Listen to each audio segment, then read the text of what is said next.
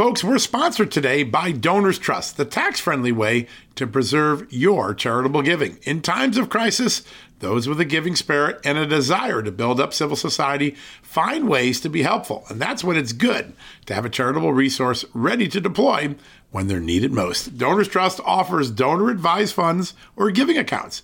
You can use these funds as your own charitable investment account and manage your charitable giving in a way that's smart, tax-advantaged, aligned with your values, and private. Donors Trust clients are using their funds to support charities helping their local communities while also using their giving account to simultaneously support think tanks and liberty-minded organizations that believe our constitutional rights shouldn't get lost in a time of emergency. Now is the time to take a closer look at Donors Trust and join their community of liberty-minded donors by opening a donor-advised fund. Go to donorstrust.org/justnews for the ultimate survival guide to charitable giving and learn how a donor-advised fund can preserve your ability to give to the charities you love. That's donorstrust.org/justnews.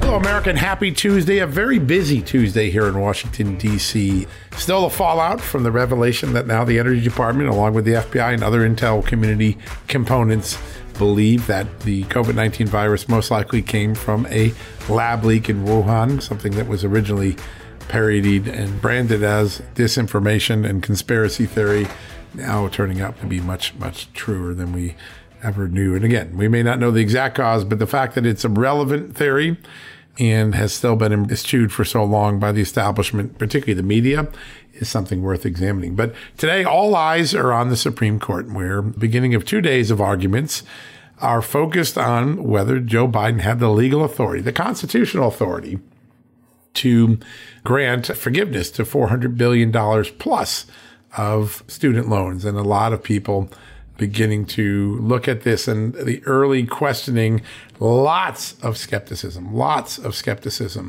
about the legal authority here, starting right with the Chief Justice, John Roberts, who said there's so much money, you think maybe the Congress should have been involved in improving it since appropriations authority was given to the Congress. Lots of other tough questions. The Biden administration faced a very difficult questions from these conservative justices, particularly a lot of questions. And here's the reason why. It's only been a little less than a year since the Supreme Court told President Biden and all presidents, future and past, that the president can't make up law when Congress doesn't pass it. They can't approve an appropriations that wasn't actually vetted by Congress.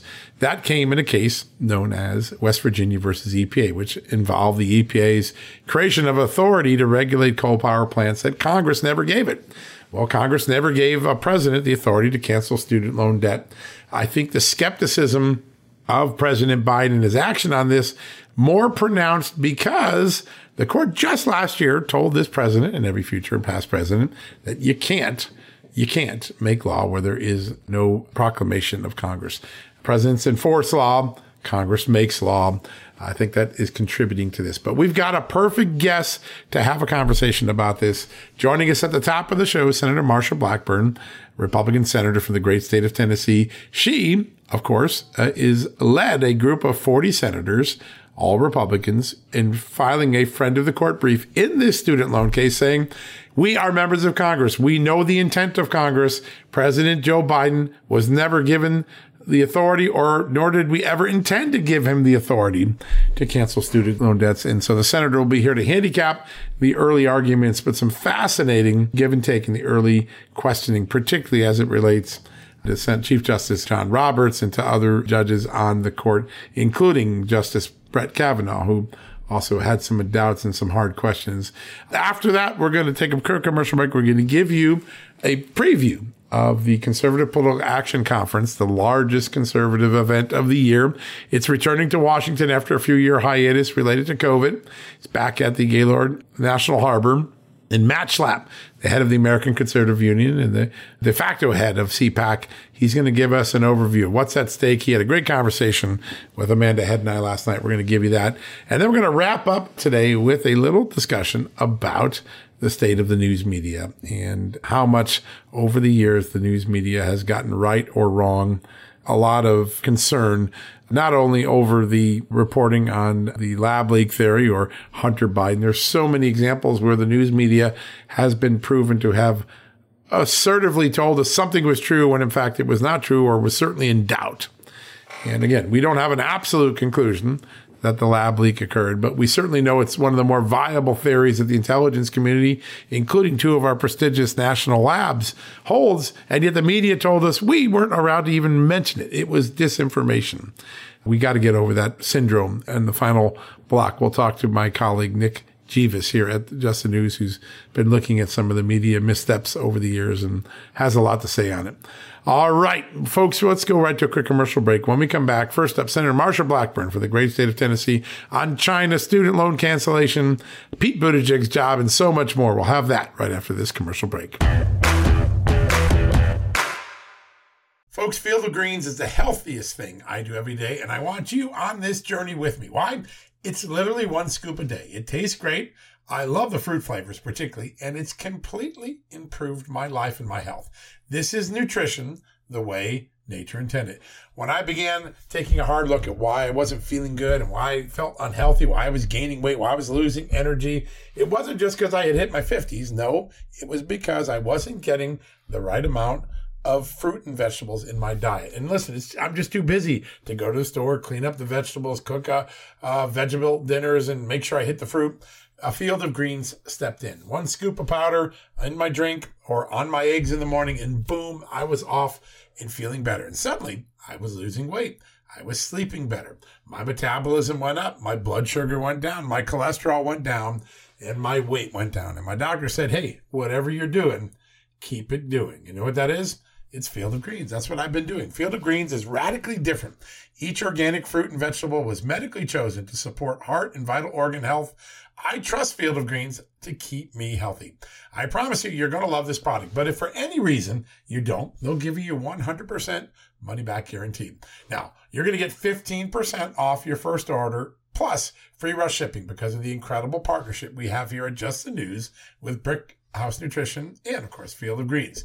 All you got to do to take advantage of this offer, visit fieldofgreens.com and use the promo code JustNews. That's promo code JustNews at fieldofgreens.com. Don't wait. Go to fieldofgreens.com today. Use the promo code JustNews for 15% off. As you write your life story, you're far from finished. Are you looking to close the book on your job?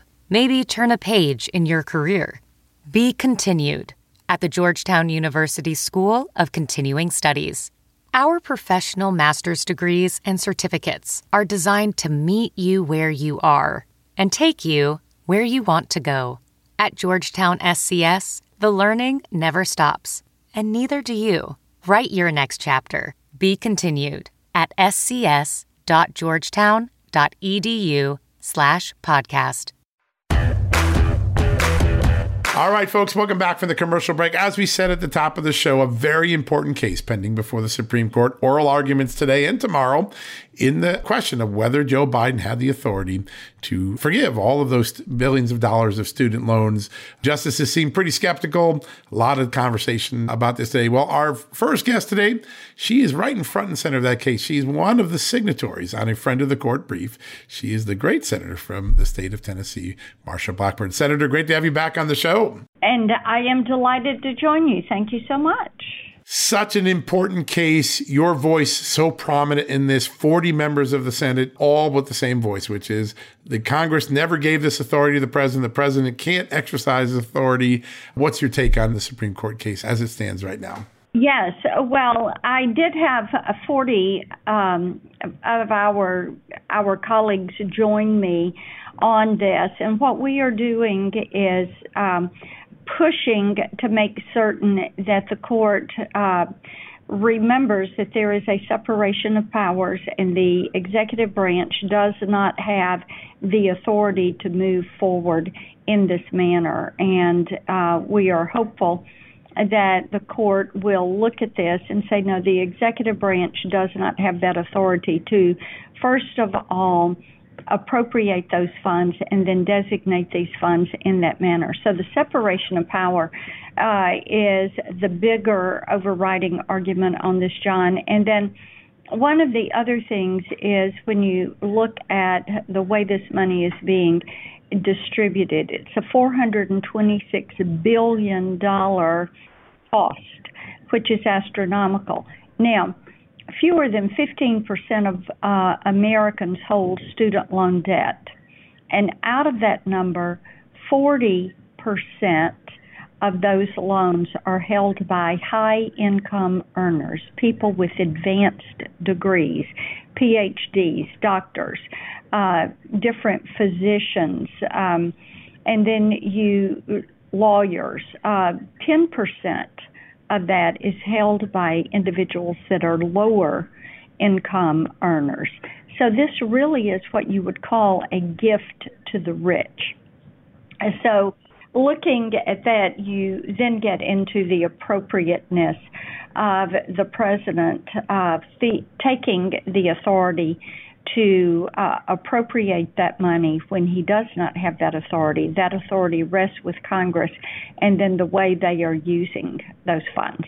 There's a great moment when the arguments start. Chief Justice Roberts is pretty clear and says, if you're talking about this in the abstract, I think the most casual observer would say, if you're going to give up that much money, if you're going to affect the obligations of that many Americans on a subject that's of great controversy, you would think that's something for Congress to act on. A lot of skepticism among the justices in the early questioning, very much aligned with the arguments you made in your friend of the court brief. What is your take, given what we saw in the case of West Virginia versus EPA, where the court was adamant the president can't be exercising authority he doesn't have? Do you feel confident the court's going to turn this down? Yes, and when you look at the pattern that came out of West Virginia versus EPA, which really was a groundbreaking course and decision and did not get as much attention as I thought it would, but that exercised regulatory restraint for the executive branch and turned that back to the legislative branch. And if they follow that same pattern, they will disallow this exercise of appropriation by the executive branch and return that power, that Article I power and responsibility back to Congress.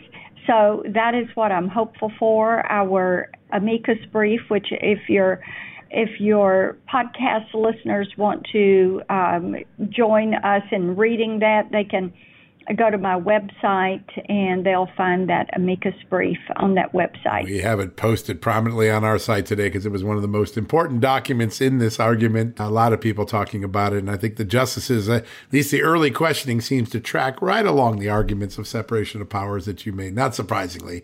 I was thinking of you yesterday a lot because two things happened, and both of them, I think, a tip of the hat to your extraordinary work on China and the threat from China. Finally, the White House told federal employees, get TikTok off of your federal devices. I think that's a good thing. And, of course, over the weekend, we heard the Energy Department weigh in with what so many people now have agreed is true, that the most likely scenario for COVID-19's emergence is a lab leak from a project at the Wuhan Institute of Virology. Two issues you've led on from the very beginning. Your thoughts now that the rest of the country and the rest of Washington is coming around to your way of thinking. Well, and when it comes to the lab leak, of course, those of us who suggested it may have come from the lab, I chuckled when John Kirby said there was no intelligence consensus around the lab leak theory, because I thought, there's been common sense consensus around this from day one, because they were doing coronavirus research in that lab. They were working on gain-of-function research, and they were working on biological weapons research. And then, whether it was intentional or not, there was the leak, and you had the 3 individuals who lost their lives, who were hospitalized and were sending out warnings about what was happening there, and the Chinese government tried to shut them up. I think also that what we are seeing through this is time for a revisit into some of those classified documents where our diplomatic scientists were warning about what was happening at the Wuhan lab. And it's time for a revisit with Dr. Fauci and NIAID and the NIH and the participation they had with the EcoHealth Alliance and others that were involved in this. And also, did they profit? We have not been able to look at those annual financial disclosures, and people are wanting to see what could possibly have been the ties in that regard. We have to remember over 1 million Americans lost their lives, and many millions of families lost loved ones, lost their livelihoods, have children that were adversely impacted because of lockdowns, young people that are suffering from myocarditis, our citizens who are suffering from long COVID, and people are saying we want the facts and we want the truth. That's all people want, just the facts. And so much suppression of that was going on. It's sort of funny.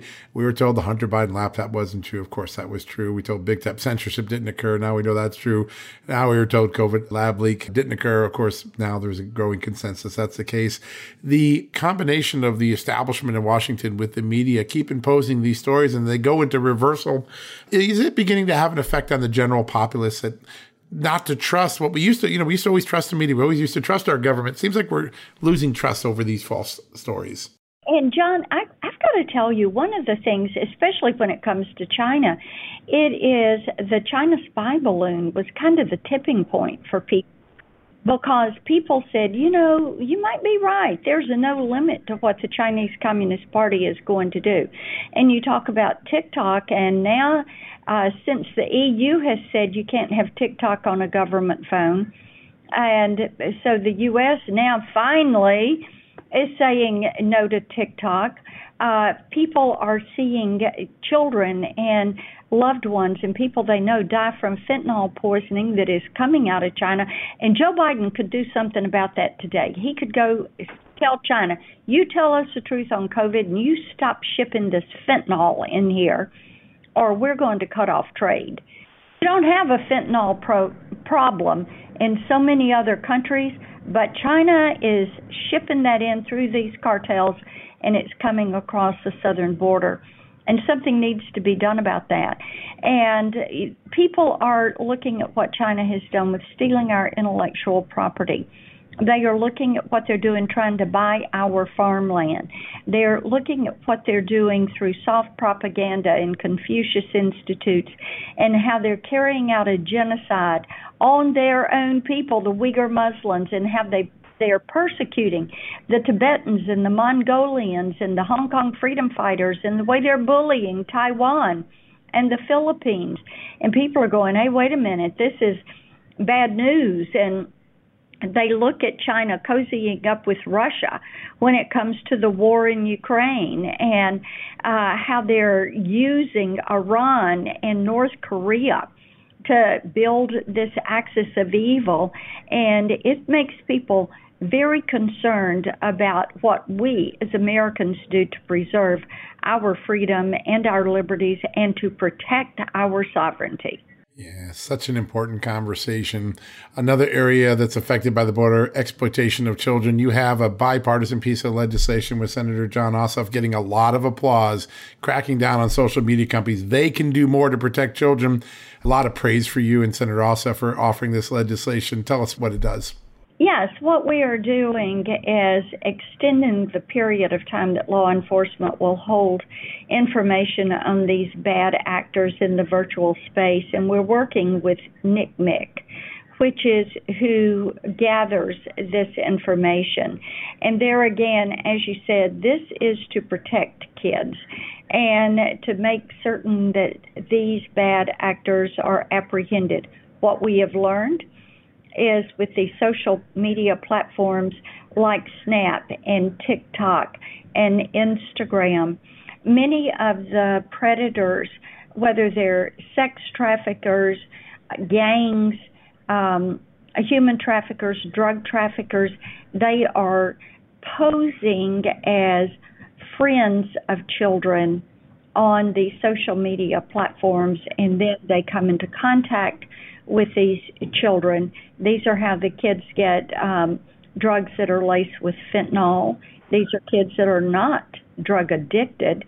they think they're going to take a Percocet or something, and they take that pill, and that pill is laced with fentanyl, and they die. And these kids that get picked up and put into a gang or a sex trafficking ring, and they are not found, or they have a body that is found some months later. So we are working with NCMEC on some necessary updates, and we hope this is going to help with keeping kids safer. Such an important mission. A lot of applause for your courageous work on this. This is an issue we can get right. This is something we can do. This is not hard to do. Senator, I want to ask about this. One of the areas that we've always sort of assumed was free of politics were economic numbers. That's always sort of been above politics. We need a good accounting of our economy so we can make good decisions policy-wise, business-wise. But there was a significant correction in the last few days. Both of the growth of the economy came down 0.2 of a point from what it was originally announced to be, and inflation adjusted quite a bit upward. Both were opposite of the rosy language of what the president gave us when those numbers came out just a month ago. Any concerns that maybe the data's been manipulated, there's politics getting involved in just the old-fashioned reporting of the state of our economy? And you would have to... you look at all this other stuff that they have created, the great COVID cover-up and the Hunter Biden cover-up and the censorship cover-up, and then you say, hey, wait a minute, because this is an area where the common sense consensus has been.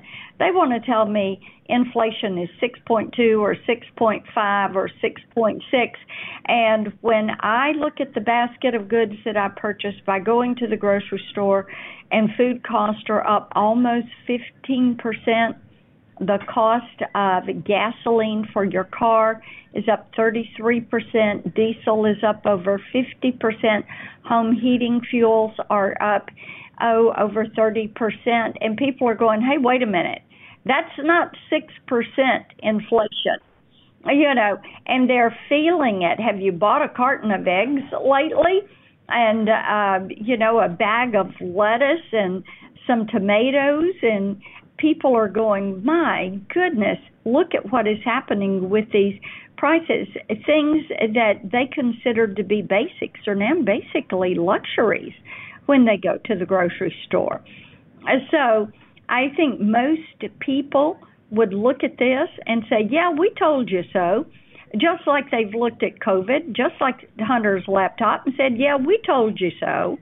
And common sense does not exist. And the way this administration tries to collude with social media and with big media and to change the language and to change what words mean and to cover up what they are doing, this is something that I think should make everyone uncomfortable. Yeah, no, there's no doubt. Last question for you, son. I know how busy you are. We found our transportation secretary, Pete Buttigieg. He's going to the Clinton Global Health Initiative, going to hang out with elitists in Nashville. Not doing much in East Palestine today. I know you're a lot frustrated with his response. There seems to be some early investigations of his conduct now. Is he the right guy for the job? Oh, I didn't think he should have the job in the first place. Running the U.S. Department of Transportation requires having someone who has a broad understanding of all the transportation sectors in this country, someone who understands supply chains and the movement of supply chains, and is given to making certain that we continue with our ports open, with our rails maintained and running, with our airline, our FAA properly working, because you've got people and you've got goods, whether you're on roads or rail or in the air or on the water, and people want to make certain that there is an ease of transportation and that there is consistency in supply chains. And he has proven that he does not understand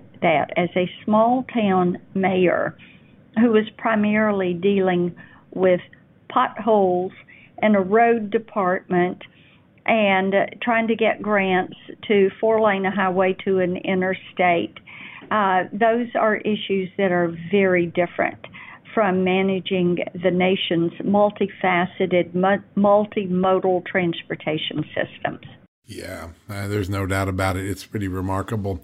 Senator, it is such an honor to have you on. We always get straight talk. We get lots of news. And of course, we're reminded how often your leadership has changed things in this country, particularly related to China. Great honor to have you on today. Good to be with you. Thank you. All right, folks, don't go anywhere. When we come back, we're going to have a great conversation that Amanda Nahed and I had with Matt Schlapp, the head of the American Conservative Union, the head of Conservative Political Action Conference, CPAC, which opens Wednesday night here in Washington. What is on conservatives' minds? What is the purpose? What is the goal? What is the message of CPAC this year?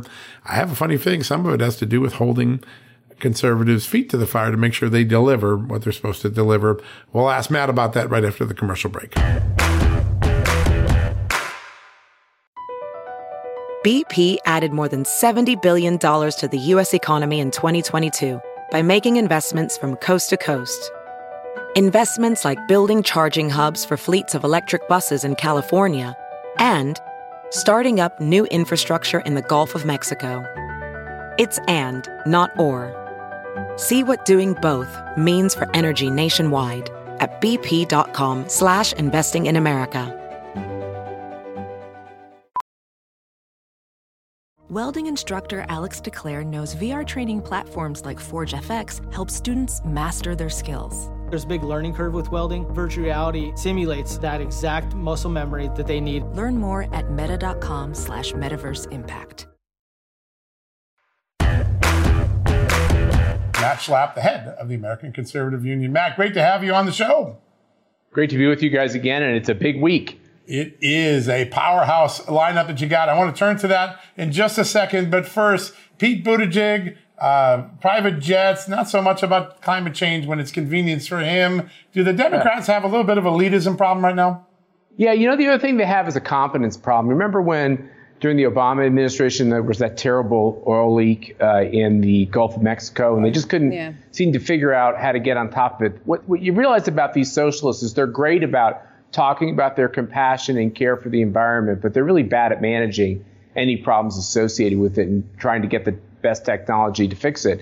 And that spill in Ohio is a perfect example of it. The other thing that's amazing is they're so good at lecturing us about how they feel our pain and about how they care about the little guy. But you notice when the little guy is in a real stressful situation, they're nowhere to be found. They're completely AWOL. President Biden's in Ukraine. Buttigieg is walking the streets of D.C. instead of walking the streets of Palestine. So this is what we got. It's a lot of talk and it's no action. And I think a lot of Americans are figuring that out. Yeah, maybe if he'd routed those flights to East Palestine, then he'd be getting a lot less heat from a lot of directions. But Matt, all right, the big week is here. Practically in just a few days, we're going to be heading over to set up there at CPAC. You have an all-star lineup literally every single day. And of course, at the end, President Trump coming to speak. Give everybody a rundown of what they can expect this time around.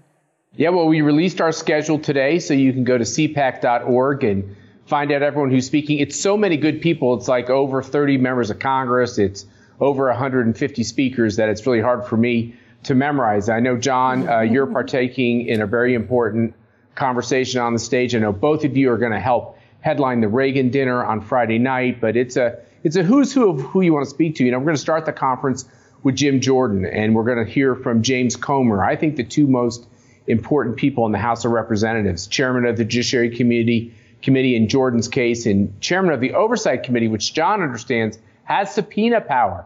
James Comer can subpoena really anybody he wants, and he intends, I think, to make some news at CPAC and to make some news with his chairmanship. And of course, we'll hear from many of the 20 who got these reforms in the House of Representatives and are going to help save this country. Yeah, that's going to be a fun conversation. It has been a fun couple of months for conservatives in Washington. You're really seeing progress.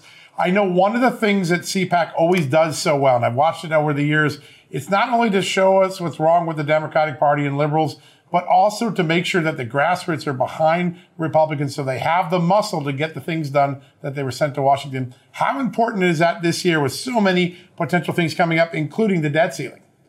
Well, I think there's not just public policy concerns, which you're right, John, which is sitting around about things isn't going to get anything accomplished. We all know what the problems are. We don't have to like circle the drain with them. What we have to do is identify the strategies that can get us out of these problems. But what I'm also very appreciative of is that we're going to show private sector, free market solutions to a lot of the cancel culture that we have in society. We're going to have people on the stage, entrepreneurs that have really tested solutions to these problems. We've been talking about it for a number of years since woke got started and cancel culture got started and attempted to destroy every good thing about this country.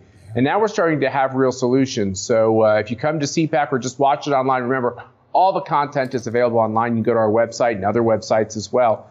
And you're going to hear about solutions. But what you're mostly going to hear about is the fact that there's not a lot of time to make wholesale changes in how the Republican Party operates, how we as activists operate.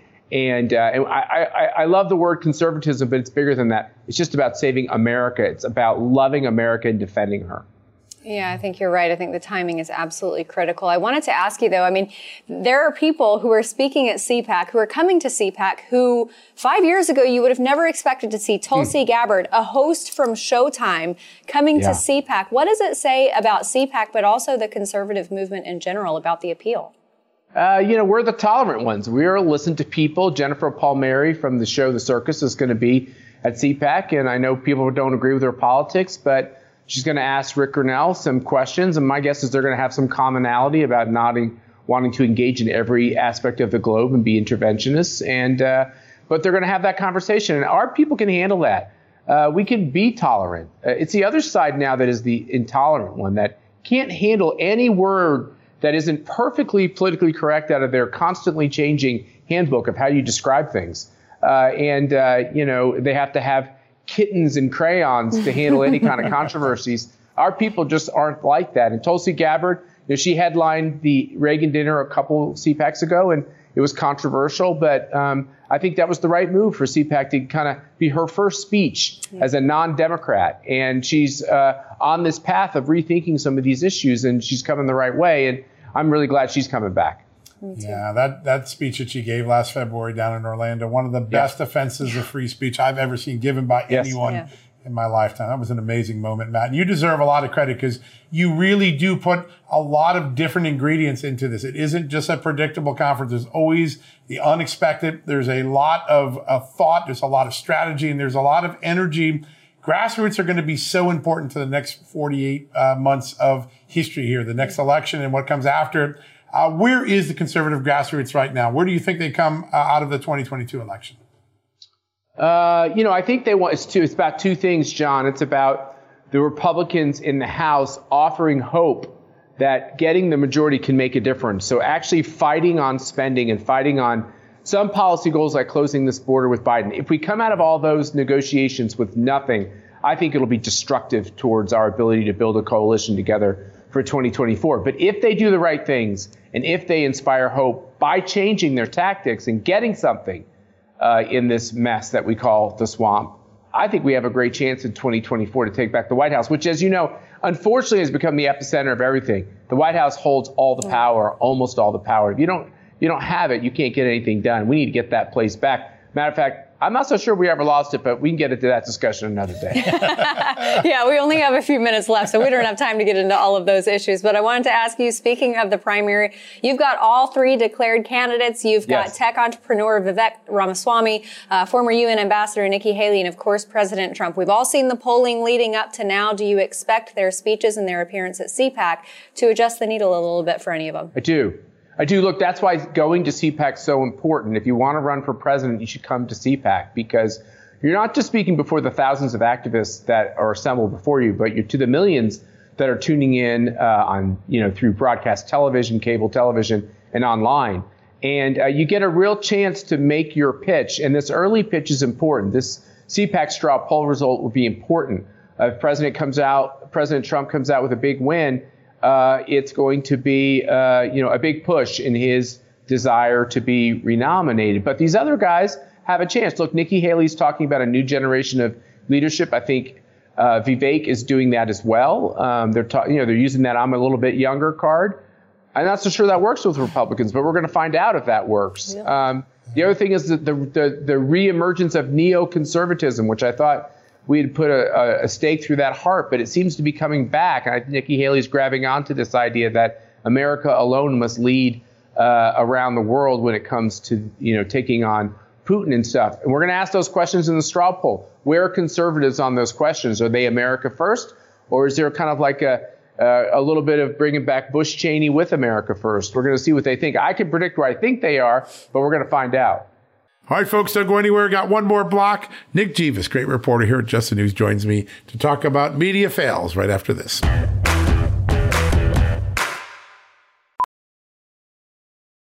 Ophthalmologist Dr. Strauss has seen firsthand how the metaverse is helping surgeons practice the procedures to treat cataracts. Cataracts are the primary cause of avoidable blindness. He works with a virtual reality training platform developed by Fundamental VR and Orbis International to help surgeons develop the muscle memory they need. The result? More confident, capable surgeons. And even more importantly, patients who can see. Explore more stories like Dr. Strauss's at meta.com/metaverseimpact. Have you heard you can listen to your favorite news podcasts ad-free? Good news. With Amazon Music, you have access to the largest catalog of ad-free top podcasts included with your Prime membership. To start listening, download the Amazon Music app for free or go to amazon.com/ad-free news podcasts. That's amazon.com/ad-free news podcasts to catch up on the latest episodes without the ads. All right, folks, welcome back for the commercial break. You see his byline every day here at Just the News, doing some great reporting for us. He's always getting us the truth and getting us through all the spin and sometimes the outright false stories that we get out of Washington officially. He is Nick Jeeves, and we're so glad to have him as one of our great reporters here, and he joins us right now. Nick, welcome back to the show. John, thank you so much for having me. It's a pleasure to be here. I love the conversation you've been having the last couple of days. We've had so many instances in the last 6 years where the media assured us, demanded that we believe them when it came to the Hunter Biden laptop, Russia collusion, Russian bounties on American soldiers' head. All those weren't true. And yet another one took a big beating this weekend. For months, anyone who dared whisper the idea that maybe the COVID-19 virus leaked from a Chinese lab was called a misinformation artist, a conspiratorial theorist. But now the Energy Department has joined what we already know the FBI and the rest of the intelligence community believes that the most likely origin of the COVID-19 virus was a lab leak from Wuhan.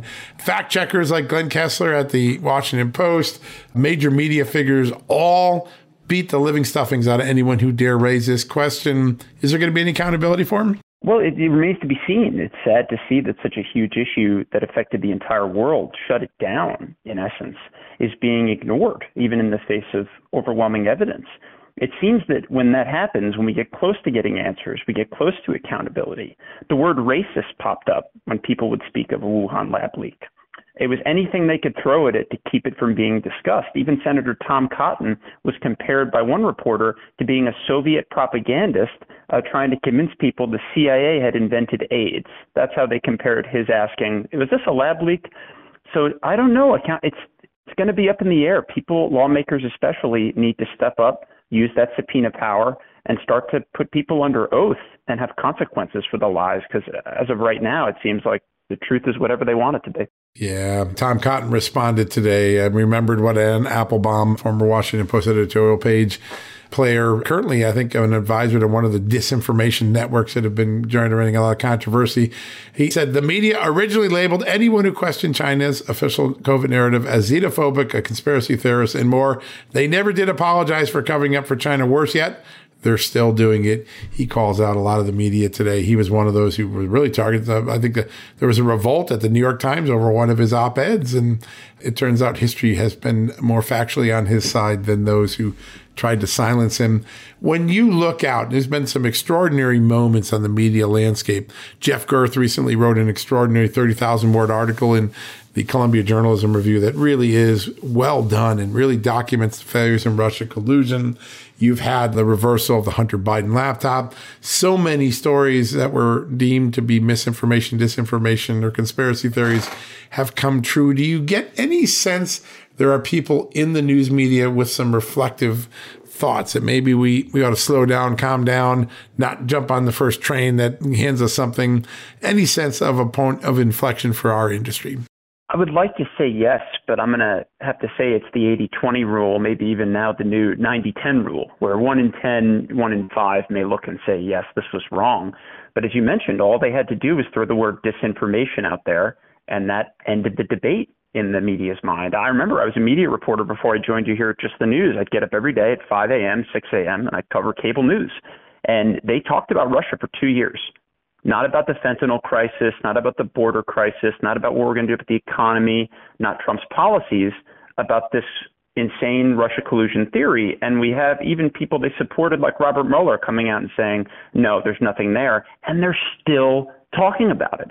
So do I think they're going to get religion on COVID and the laptop and future elections? I'm sad to say probably not. And hopefully that gives rise to people to start their own outlets or to start speaking out more, and our colleagues to speak out more, because the republic can't function when the media is not telling the truth. The best opportunity is for competition. We're a free market economy. The more we create competition, the more these stories get out, the more the traditional media gets to be judged by the facts, not by its obstinate record of spin, which has really been their record over the last several months. One of the things that I hear a lot of concern about, and I know you're working on something for tomorrow that all our readers will benefit from, is the economic numbers, something that we always kind of assumed were never going to be politically manipulated, that they would be honest answers, because in fact, we needed to make policy decisions on money, to make policy decisions on trade, to make policy decisions on inflation.